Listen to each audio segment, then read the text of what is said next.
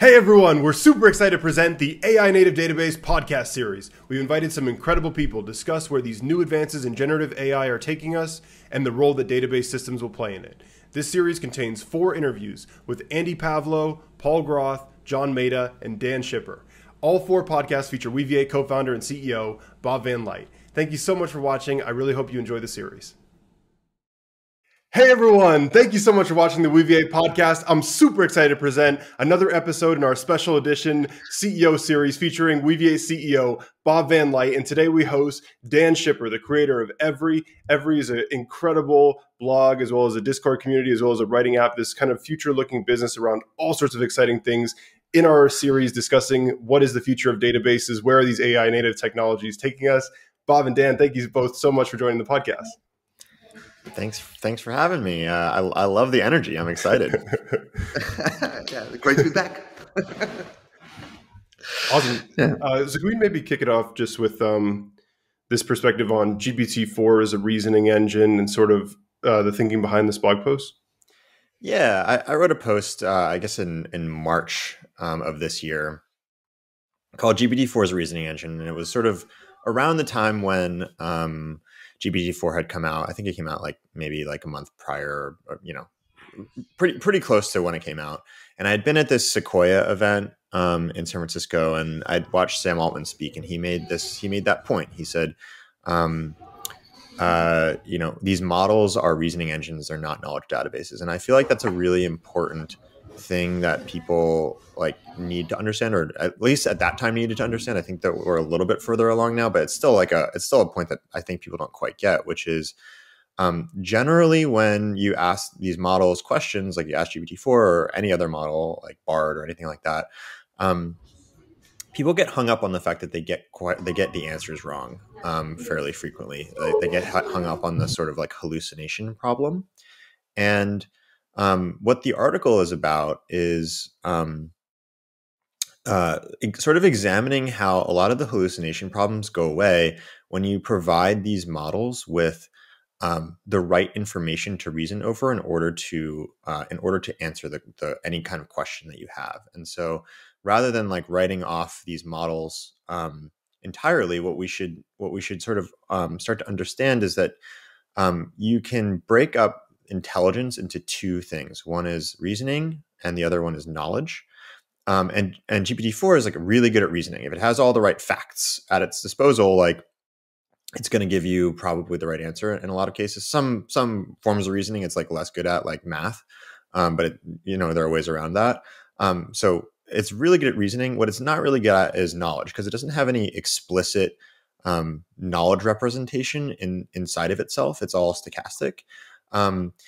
But what you can do is if you pair GPT-4 with a knowledge source that can provide it the right facts at the right time, the quality of its responses get significantly better.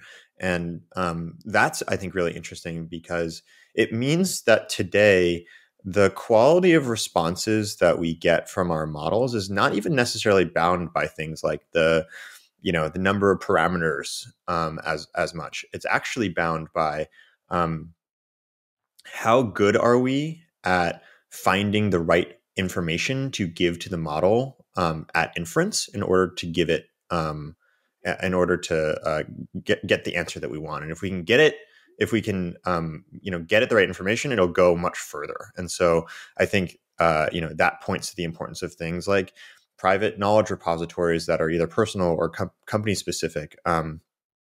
It also points to the importance of vector search, for example, which is how we find the right facts to give to the model.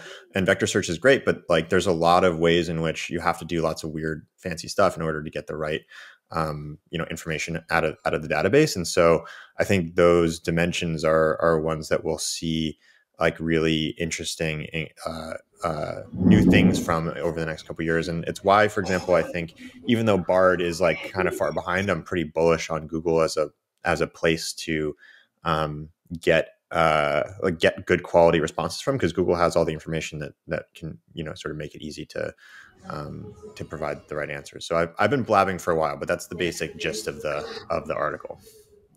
Yeah, and I have a quick question. So before we double click on that, right? So it would be help. Can you also, for the listeners, can you define in the context of not per se GPT-4, but just the models in general, right?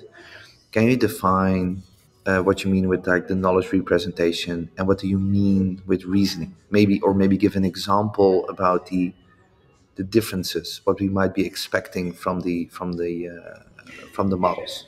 Yeah, it's a real good point. So like when I say something, when I talk about the models being sort of stochastic, what I mean is when I say something like Mary had a little, in your mind, you know I'm going to say like lamb, because you know that like lamb follows from Mary had a little.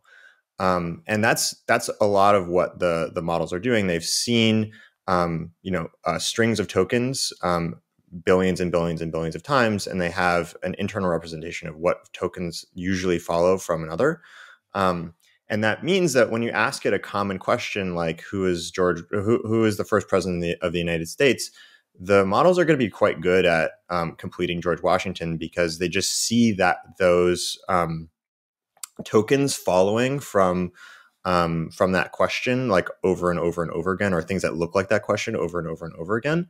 But they'll tend to fall down in other areas. So, for example, if you ask the model who I am, I'm definitely less well known than George Washington, and so sometimes it gets it wrong because it's stochastic. It generally knows that I'm a founder, for example, but it doesn't know the name of the company that I founded. Um, and that's because there's no explicit representation of who or what is going on in the world inside the model, as far as we know. There's like a lot of deep research as to like whether or not these models have world representations inside of them. But I think in like for the purposes of this conversation, it's pretty clear that there's probably it doesn't work like a database where the model can go like look it up and get the exact answer to the question. And I think reasoning is sort of like a little bit slippery to define, but it's basically like given a set of facts, or given a starting point, can you arrive at a new answer that follows from the set of facts, as one way to define it. And then I think knowledge is it's sort of like the set of facts. And again, it's sort of slippery because GBT is like quite it's not generally good at math, and that's like the basic idea of what reasoning is. It's not as good at like really highly logical reasoning, where if you make one mistake, it totally throws it off. It's a little bit fuzzier than that. But that's the general gist. Yeah, that's super interesting, and I think also I'm also thinking about like the objective versus the subjective nature of the answers that it's providing. So, for example, with George Washington, there's probably somebody else also who's called George Washington, right? But it's like it's kind of you can assume that if somebody asks that question, right, that you're referring to the president. The one thing that I find super interesting, and I would love to hear your thoughts on this as well, right? So one thing that we're thinking about is something that we call the AI native stack, right, or the AI stack, and that kind of is related to what you said about Google. So what I find intriguing is that today, so I actually know, like about a year ago, we made this transition that we were talking about machine learning, and then with machine learning, we really talked about the models, and then all of a sudden, after like ChatGPT, we just removed the abbreviation ML and replaced it with AI, and we started to refer to these models using AI. However, what I find so interesting what you're saying in combination with, for example, with Google and the infrastructure that Google has, is that if I ask a very subjective question to them, all right, and I say like, where can I get a great no, so what's a great coffee place, right? Very subjective. What's a great coffee place? Yeah. Then if you, for example, do that via BART, then maybe Google knows through their maps infrastructure, oh, this guy is now standing in I don't know, in somewhere in the street in Paris. So we're going to recommend a great coffee place that's in Paris nearby where he is. So my question is, I'm very curious how you see that. If this reasoning engine that is evolving, will that be captured just in one big model somehow, or is it actually that stack that's emerging that contains the models, but also the vector databases, the existing infrastructure, and so on and so forth? Yeah, I think that's sort of what I'm getting at is um, response quality is not bound by model quality. It's currently it's you can keep the model size the same and all that kind of stuff. But if you add a vector database and a couple of other tools to the model that the model can use, it will dramatically increase its ability to give you good results. So I do think the stack matters. I don't know, like, to a point you made earlier, I don't know, like, in 20 years, it's possible that we may not need like an explicit database and it's all kind of stochastic in the model, and the model is smart enough that it doesn't matter. Like, humans don't really have inside of our brains, at least, it seems like a database. It's all kind of like sort of stochastic, but we do use Excel and we do use libraries and stuff. So like, I think even at the point where we have an AGI, like there's a usefulness to actual structured information that you can query, even for like a very, very intelligent machine. That's a good point. That's fascinating. Sorry, Connor. I'm not sure if you want to say something. I've interrupted you. Oh, no. Well, I was just gonna, yeah, I think the whole kind of comparing it with Google is very interesting versus structured information that you kind of privately curate. And because I especially like kind of researching you, Dan, and reading your blogs and stuff is this kind of like note taking. And so I really would love to kind of, open up that like Google information versus your kind of private information and how you see that. Well, it depends on where you keep your information. A lot of people keep their information in Google Docs, so Google has that too. I think that they're both obviously quite valuable for different purposes. I think one way to think about the dividing line is whether it's new to me or not. And there are a lot of times where I want something that's net new to me, and I think in that case, like, Google is obviously like an irreplaceable resource for that kind of thing. But I think a lot of us go through our lives bumping into things that that we know kind of fit that like ineffable taste that we have, that thing where like, I like this, whether it's like a quote or a book or like a movie or a restaurant recommendation or whatever, like, or even a fact, like a little thing about how you should run your company or how you should make decisions, all that kind of stuff. Like, it just pings you and you're like, ooh, this makes sense to me, but you're kind of like, I can't use this right now. And so a lot of us do this thing where we just like compulsively like throw it into a notebook or throw it into a notes app or whatever. And then we just generally never use it again and never run into it again. But I do think the like fundamental problem that needs to be solved is, here's a thing, I know it will be useful, but it's not going to be useful right now. And I don't know what it will be useful for in the future, but bring it back to me when it will be useful, when you think it might be. And we've never found like an actually like really good solution for that. But I think AI is sort of uniquely capable of doing that for us. And I think there's a lot of value in resurfacing private knowledge because it's already curated. It's already like on your vibe, because you took the time to like write it down, that there's something about it that could be helpful for you. And so if I had to pick between like a generic Google result, for example, and something that I like saved 5 years ago, but I don't remember that I saved it, I would probably prefer the latter. Especially like, one of the really interesting things that I think we're going to have to think about is when you use like ChatGPT browsing or any of these things, like, they ended up querying on a search engine, and a lot of search engine results are not great.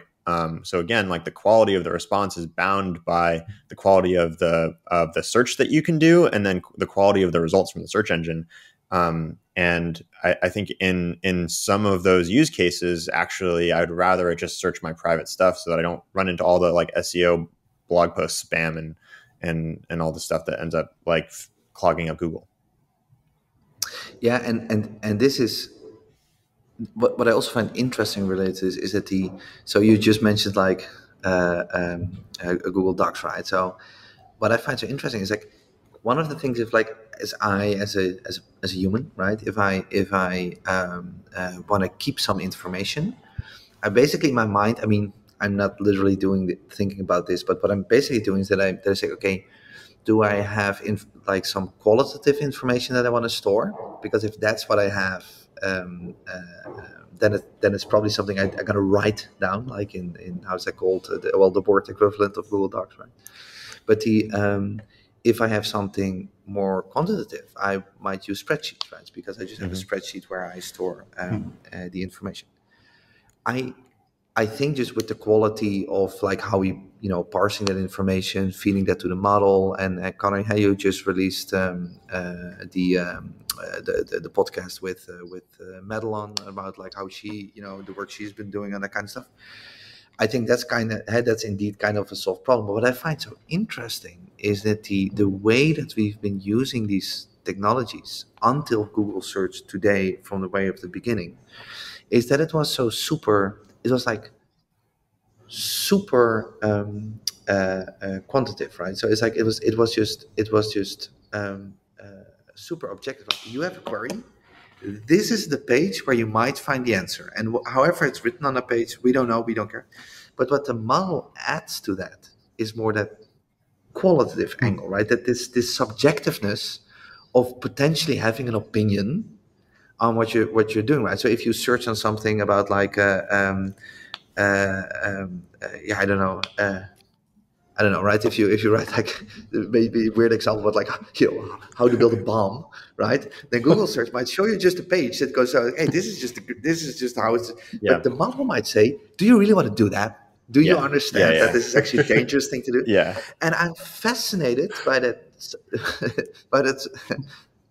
I'm not sure this is a smart thing to say on a podcast, but the point that I'm trying to make, an intellectual point with this, but the point that I'm trying to make is I'm fascinated by the subjectiveness. So even that I notice that the system prompts in ChatGPT are changing, that they try to make it Yeah. less opinionated. Yeah. These things give me an opinion on what I want to know, and I need to get used to that. I notice, and I'm just Yeah. curious how do you think that will evolve into the future? I think it's great, honestly. There's a lot here. So like one thing is, um, when you're asking for things that you want to know, I think what Google basically does is it just finds websites that have the same words. But often, like, you can't really put things into words, or the words that you should be using are different from the words that you are using. And I think ChatGPT is like incredible at helping you actually put to words something that you can't put into words, and then returning you the right thing in a way that was like previously completely ungoogleable. So, like, a really good example is, I was writing a piece like a couple weeks ago, and I had this, like, it was a practical guide for how to use ChatGPT custom instructions, but I really wanted to have like a good opening for it, like a kind of voicey explainer, like where it felt funny and it felt like it wasn't just like a 10 tips to do ChatGPT or whatever, right? And I think those articles are pretty rare, like really practical articles that also have a little bit of a voice, a little bit of a literary quality, maybe are a little poetic or a little funny, all that kind of stuff. But that's and for me, I would usually want to like look at an example so I can get it in my ear, like a writer that I love, to sort of get it in my ear, and then I can write my own version of it. But that's sort of an ungoogleable question. I cannot search like voicey, poetic, literary explainers of technical topics, because like the only way that will show up in Google is if someone else had the idea to like collect that, but it's too specific. But I can go to ChatGPT and I can say exactly that, and then it gives me a list, and then I'm like a list of articles that it returns of voicey explainers or whatever, and then I can be like, no, that's not quite right. I want you to lean a little bit more toward people who write like digital writers. I don't want any books, or people who are writing specifically about technical topics, and you can just sort of like narrow it down. And then eventually I just came to this Joel Spolsky article. I love Joel Spolsky. Sort of an OG internet blogger. and it was a Joel Spolsky article from like 2003, and it was like the perfect article for me to like write the thing I needed to write, and it was like incredible, and it was like totally ungoogleable, and it was about ChatGPT being able to understand what I was saying, help me refine it, and then return something that is like that matches the thing that I was trying to say without even me using that. The words I was using were not contained at all in the article that I was looking for. And I think that is really cool. You can find things based on a vibe now, which is interesting. And I think it's related to the personality point that you're making.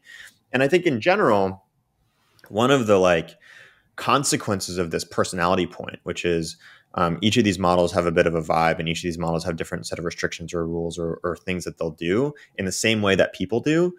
I think what that will do is over time, it will create a sort of like splitting off effect where people will find models that have personality types that speak to them.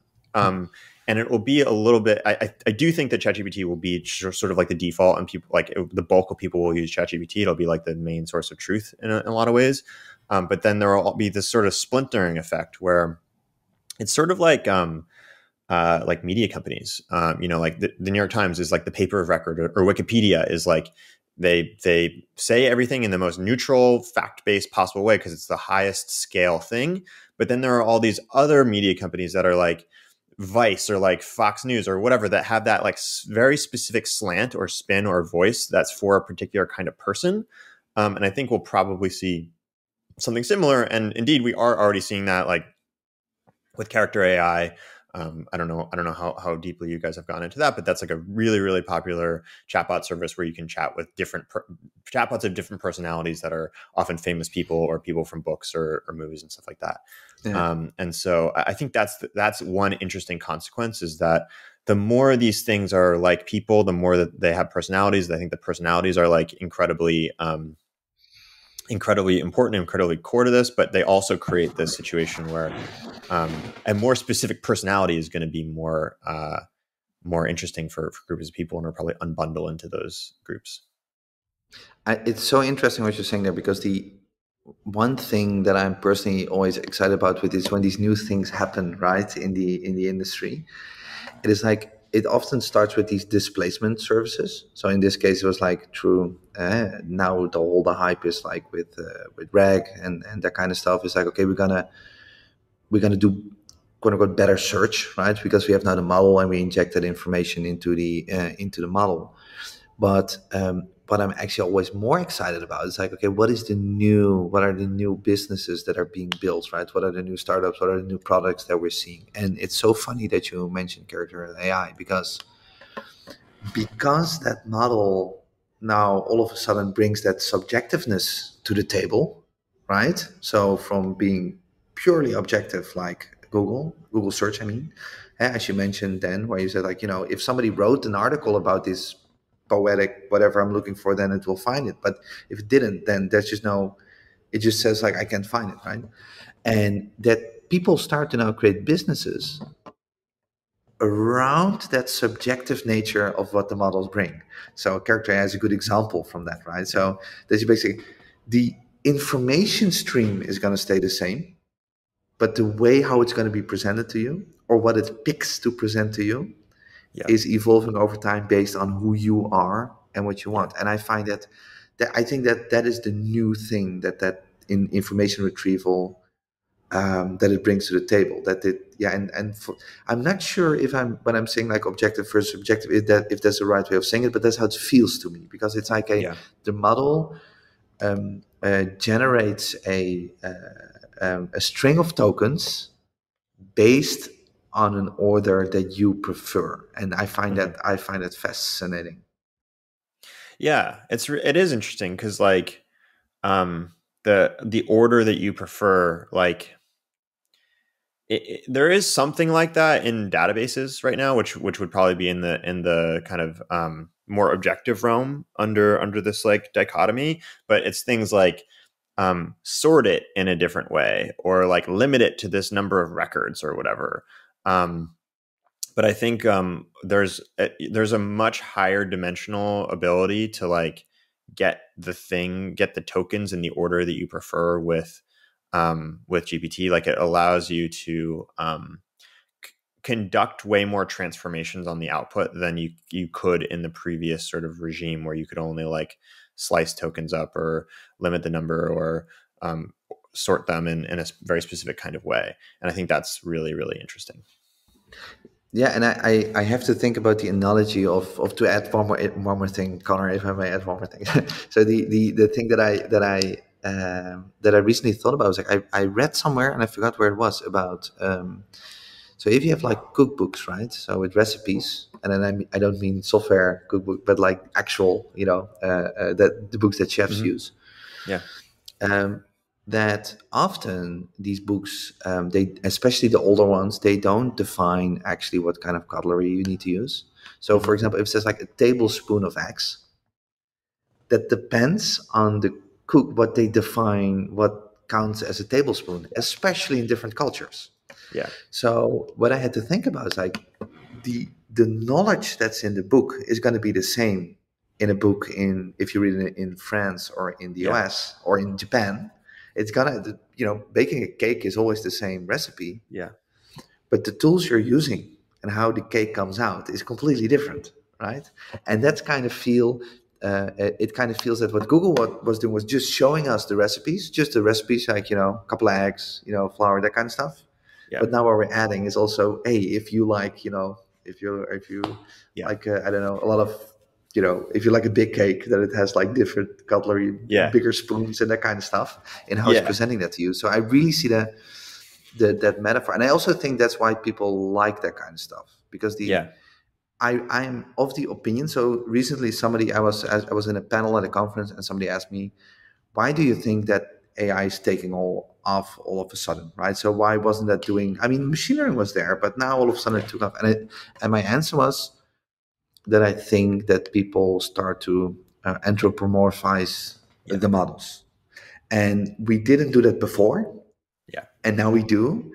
And I think that's the reason why it's taken up, because it's more personal. It's like the thing talks to you rather than just presenting you with a search result. So it's a great point. Like, humans love technology that like looks or sounds like a human. It's like we're like, whoa, and I think there's that effect there where like you use it for the first time, you're like, whoa, and then the next day you're like, I don't know, this isn't that useful for like a lot of AI demos, but like it just creates this like sheen of like, oh my God, to it. And then some of them really deliver. Like I think ChatGPT really, really, really delivers. And, one interesting thing to the point that you're making earlier is, sort of about those recipes is, I think that's an underappreciated thing that ChatGPT does is, it does these subtle translations of text.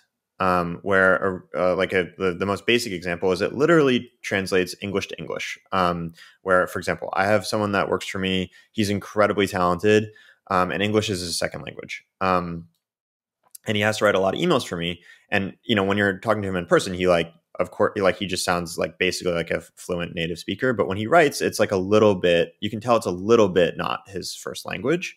And the minute ChatGPT came out, his emails got like way better. And because it just tweaks it slightly, but it's not even just correcting English. It's like actually within English, there are all these different languages that we tend to speak between different kinds of people. So like a really good example is my dad. He has a cemetery and funeral home business. So it's just a completely different world, right? But he has an idea for an app he wants to build related to his business, and he can explain that idea to me. But he wants to go hire someone to build it, and writing the spec to get someone to give him an estimate and figure out who to hire. That's actually like kind of hard. It's like hard to get from the layman's explanation that he can give me to an actual spec for like a job that someone might want to work for him for. And I'm sorry. Yeah. I just wanted to quickly ask, is that an app where people can organize funerals for all the AI startups that OpenAI killed with releasing the new ChatGPT version? No, but I think that's a great idea. There's probably a big market for that. and historically, like I would have had to write it for him because I know enough to like translate what he's saying to a spec. But I just said, go talk to ChatGPT about it, and ChatGPT can write it, right? Because it knows what he's trying to say, and it knows the language to put it in, and it can do the subtle translation to make it look like someone who really knows what they're doing has put this together with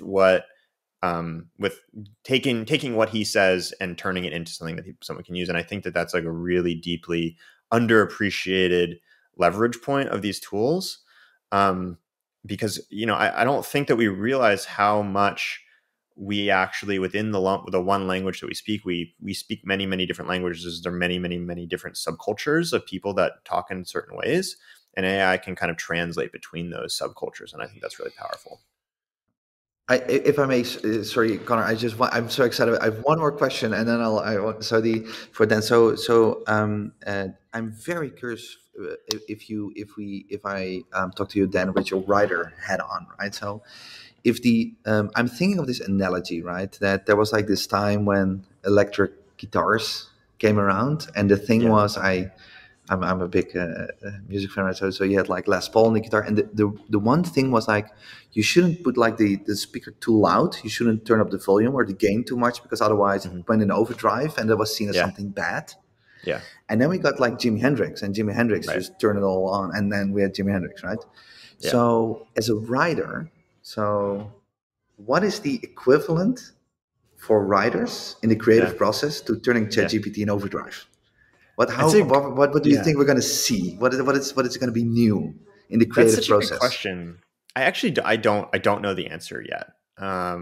Like I can tell you how I use it. For example, like I told you about earlier, it found me a great example of a piece that was like the piece I wanted to write, or like it will often, like if I'm trying to express something, like I want to use a metaphor or simile, like it will help me find that metaphor or simile.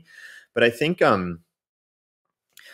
usually, in the example that you gave, what Jimi Hendrix did was he took the thing that was a unique feature of the new technology that that seemed to be a mistake or seemed to be something that was like overused, and he just owned it.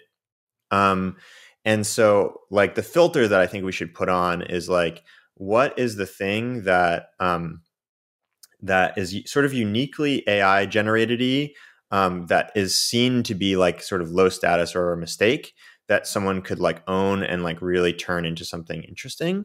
The first thing that comes to mind for me is like right now, any writer that says that they use ChatGPT in their process, like people get upset about that. And I think that's a big opportunity, is to like own the fact that like some of this is written by AI. It's me and the AI, it's not the whole thing, but like, if you want to read me, like you're going to get some AI stuff. I think that's like up for the taking, because like very few professional writers would be willing to do that. And I think a lot of readers would be upset about it. So there's automatically a filter there. I think the other thing is just like, there is a distinctively AI generated voice these days that sounds like ChatGPT. And I don't know what that will evolve into, but I could see that being fertile ground for like artists to play with and to be like, what do we make out of this, like this distinctive AI voice? Because it defines an era in the same way that like Midjourney and Dolly images are going to define this era for art. That voice will define an era for writing. And right now it's looked at as low quality, and it is, to be clear. But I think people will learn how to use that in an artful, high quality way. And that will become new art that like the next generation will look at as being high status. Fascinating. Well, so I think this whole thing has been incredibly profound, and kind of I really like this, talking about the subjective voice of of GPT-4 and so on, and these kind of translations. And so I guess my question to you both is maybe kind of going into this, like I'm very curious in particularly how this technology will look like, is whether to get the AI voice, you have to like kind of, I think character AI, they fine tune the language models. So you get a bunch of data on things Dan Schipper said, Bob Van Light said, and I fine tune the language models to have this voice. Or if I can just have GPT-4 as the reasoning engine, and if I can just retrieve things that Dan and Bob have said to then get the voice of Dan and Bob. Yeah. So a couple things. I don't think that character AI is doing fine tuning. I think the way character AI works is you just give it instructions and you say like, here's how I'd like the voice to sound, and then it will like try to emulate that voice. And GPT-4 does that too. So GPT-4 has a system prompt where you can say like, hey, I'd like you to emulate Dan Shipper, or or whatever. And as long as GPT-4 knows about that person or has examples of the kind of text that you're looking for, it will try to do it. It's not like going to be that spot on, but it'll be close. And I think over time it will get even closer. I think when you're talking about like sort of the retrieval augmented generation stuff, where it's like, I ask a question and then it goes and finds examples of stuff I've written, or someone asks a question, it goes and finds examples of the stuff I've written, and then tries to answer based on that text. I think generally when you're doing that, that's going to be for kind of answering fact-based questions, so it'll know stuff about me. It's less so for mimicking my voice, although I guess you could like, to the extent that I've ever written anything or said anything that like sounds like the answer to that question, you could tell GPT to like use what it finds to reformulate an answer in my voice. But like generally, people don't use retrieval augmented generation for that. But I think like the thing that will probably be most useful over time is specific fine tuning for a particular writer or a particular voice to like mimic the voice. Yeah, but isn't this actually an opportunity, right? So it's like I never thought about it this way, but currently, when we talk about RAG, we talk about that knowledge base. So we want to extend the knowledge base of that the model has access to. But what if we would use RAG not to back to the objective subjective nature of things, that we don't want to give it like objective knowledge, but that we actually want to give it something subjective. That we say like, we're gonna, through RAG, we're gonna inform you how we want you to do, whatever we want you to do, right? So X, Y, Z. So because again, now mostly all these use cases that we see with because of course we see a lot of use cases. RAG is always means extending the knowledge base. It almost never means, for example, let's say that you have this is a very this makes it very easy to visualize, basically, right? So if you talk about poetry, right? If you want the model to generate something, knowledge that it already has, right? So tell me something about the Eiffel Tower. It already has that knowledge. But now we're going to give it a poet. So we just, tomorrow they open some kind of cave. They find this unique poetry that was like never digitized. So impossible that ChatGPT had access to it in its training process. We digitize it. It's okay. Tell me something about the Eiffel Tower. It's in the model. But we're going to feed you poetry, and you need to, in this unique style that's in this poetry, that now you need to tell me about the Eiffel Tower, mimicking that style. That is using RAG not for its knowledge, but for its subjective way of representing stuff. Yeah, totally. I think that's totally an interesting thing to do. I think, and people, to be clear, they do that with one shot or few shot prompting. So without using RAG at all, you just like have that poem in there as an example, and then no matter what people put in, you just use that poem in your prompt and say like, copy this poem. And I think the reason for that is generally you don't have to change when you're doing few shot prompting, you don't have to change the example that much, because it's not with facts, like if you're getting knowledge, like the knowledge that you're putting in might change all the time, but the style of the poem stays consistent. So unless what you wanted is like, given any poet, copy the style of the poet, and then it would be helpful to like have a database of different poems and poets. And then if I say E. E. Cummings, it will go find an E. E. Cummings and then throw it in the prompt. I think that would work, and that would be sort of retrieval augmented generation style. So yeah, I think it's helpful. I think generally people don't do it though, because the style that they want, they just put it in the prompt and it does it. Yeah. What do you think about that, Connor? What are your thoughts on that? I'm just curious.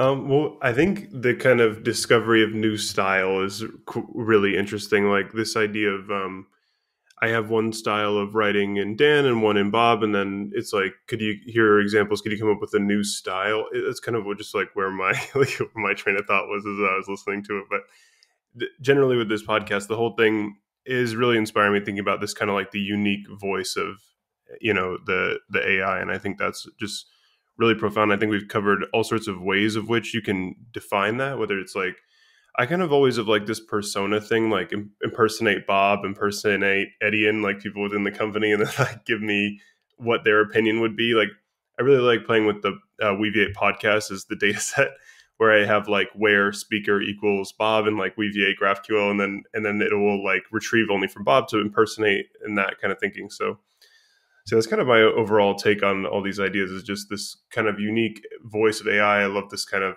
subjectivity, this role playing. I love the multi-agent kind of concept of like collective conscious kind of. That's really cool. Yeah, and now you bring up something else interesting. It's like even like if you, so let's say it would be so interesting that it basically if you would have these three models, right? That they were not only looking at again as the knowledge representation, but also the how they represent the knowledge, so the subjective nature. And then you basically you have Connor, you have Dan, and you have Bob, and then there's three agents, and then see how that conversation evolves. That even that would be fun, right? That if we could, before we started this conversation, that there would be like a one pager, like, okay, we had the three agents mimicking you guys having this conversation already.